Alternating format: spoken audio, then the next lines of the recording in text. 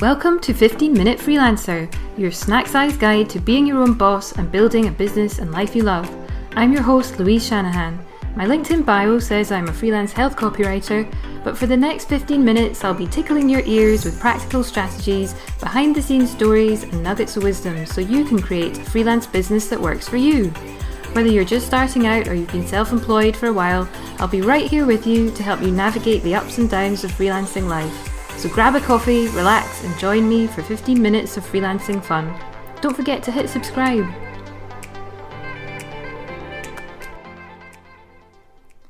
Hello and welcome to another episode of 15 Minute Freelancer. I hope you're really well today.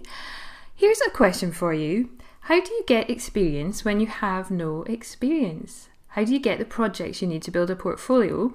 Whether that's writing samples, design work, video, photography, or whatever it is that you do, how do you get the work to build a portfolio without the portfolio that will prove you can do the work? This actually has a name. It's called the permission paradox. It's that kind of unwritten rule that you need experience to get experience. You know, when you apply for a job, you often need previous work experience, but it's really hard to get that first foot in the door. You know, if every job ad says you need X years experience, how do you get that very first job? And when you're starting out with any new venture, whether that's freelancing for the first time, changing career, or offering a new service, selling a new course, you don't always have the proof that you can do it or that your system works. You need someone to take a chance on you. You need permission to demonstrate your ability, and that's the permission paradox. And that's what we're talking about today. And it's fair enough, really, isn't it? If someone's going to hire you, they want proof that you're able to deliver what you say you will. They want to see an example of your previous work. They want to know if your approach has helped previous participants or previous customers get results before they feel comfortable parting with their hard-earned cash. And this, incidentally, is why copywriters bang on about social proof and testimonials so often. But it's hard to provide that evidence or social proof if you've never actually done the thing yet. It's a catch-22, isn't it?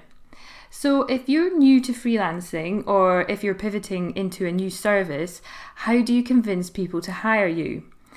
This might also be relevant if you have done similar work before, but that project is covered by a non-disclosure agreement or NDA, which means you can't share it with prospective clients. There are some folks who would say, if you don't have the experience yet, or you don't have samples to share, just make it up. I know, I've heard people say that. Just lie. I was going to say no judgment, but kind of judgment. They might say, if you know you can do the work, that's all that matters. I'm not really sure I agree. In fact, I definitely disagree with this. I don't think you should invent or overstate your experience for three main reasons. Firstly, when you provide a service, you're building a relationship based on trust. If you want it to be more than a one-time thing, if you want the client to listen to your advice, to hire you again, to recommend you to others, they need to believe in you. They need to like you. It's like when people lie about their height or age or, whatever characteristics on dating apps. You're going to get found out eventually. That's so awkward. It doesn't matter if you would have been a perfect match. It's too late. You've already been exposed for lying about who you are. And secondly, it's actually not unreasonable for a client to expect you to have some first-hand experience. With online creative services that a lot of us are offering, the barrier to entry is so low, which is brilliant in many ways, but it also means that anyone can stick a website up and say they're in business now. So how are clients meant to know who's legit and who isn't? So they want to see previous work. It's fair enough. And we do the same when we're hiring people, don't we? If a plumber is coming to fix your toilet, you want to be sure that they know what they're doing and they aren't going to flood your bathroom. So it's not unreasonable for a client to expect you to have that experience. And thirdly, you shouldn't need to trick someone into using your services. There are other ways to win clients, so you don't need to exaggerate or make stuff up. And it's really worth thinking at this point, if you're just starting out, especially, what do you want your business to be known for? What are your values? What do you want people to say about you? So if you know you can deliver the goods, but you don't quite have the proof yet, here are some things that you can say and do instead. First of all, consider walking your client through the process. When I first started out as a freelance copywriter, I was in this exact position of not having many samples and not really knowing how to convince clients to hire me.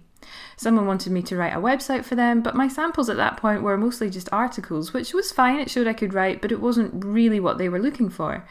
Could I manage a whole website? I didn't have a website to point to say, yeah, I can do this. And I read some advice shared by Joel Kletkin, the Copywriter Club Facebook group. He's a successful copywriter and founder of Case Study Buddy, and he advised talking the client through your process when you don't have samples. It was a few years back, you might be able to find it. If I remember correctly, he said something about just owning it, like, look, I haven't done this exact thing before, so I don't have samples, but here's the process that I'll use to get you XYZ results. And this also works if you've done similar projects before, but that work is covered by the non-disclosure agreement, so you can't share it. So you explain exactly what you will do at each stage of the project and how that will get the client their desired result.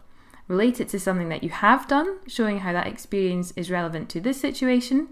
For example, say you're a freelance health coach offering a new group program. You might say, this is the first time I've run this course in this format, but I've used this exact approach with one-to-one clients thousands of times, and I got these results. You're not exaggerating anything, and people can trust you when you describe the kind of results you can get them.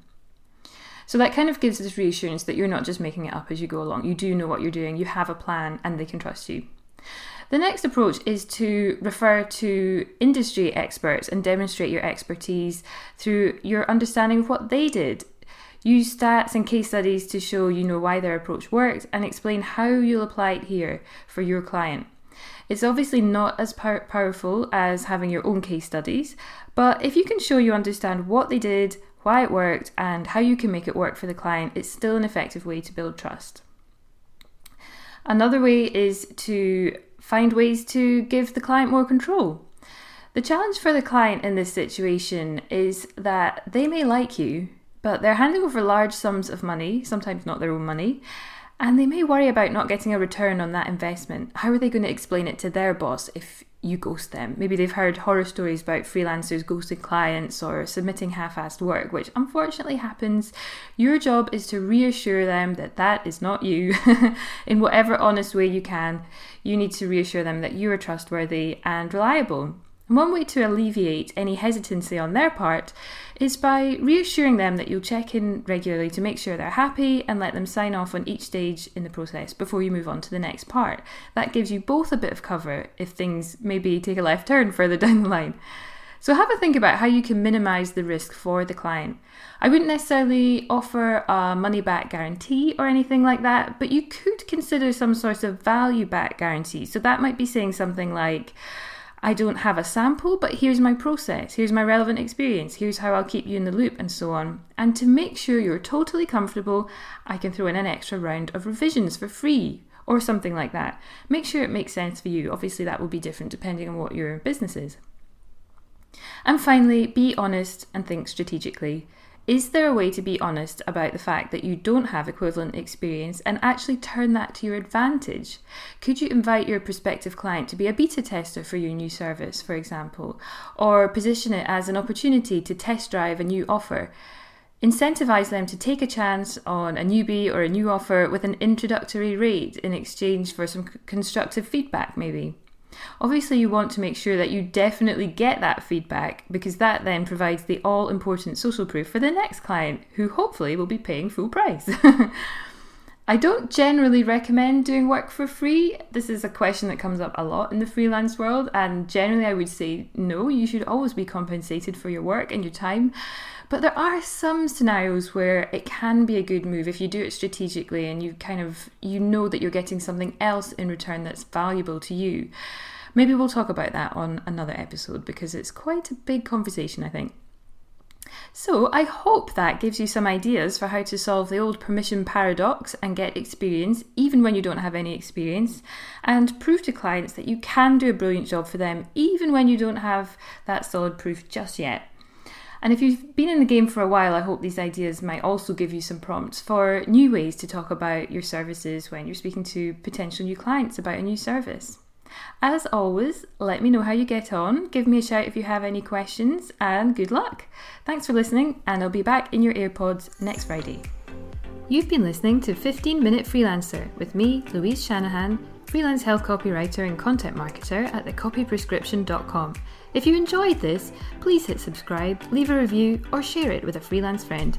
And if you've got a freelancing question you want answered on the podcast, find me and say hi on Twitter, LinkedIn, or Instagram. Thanks, and until next time, happy freelancing!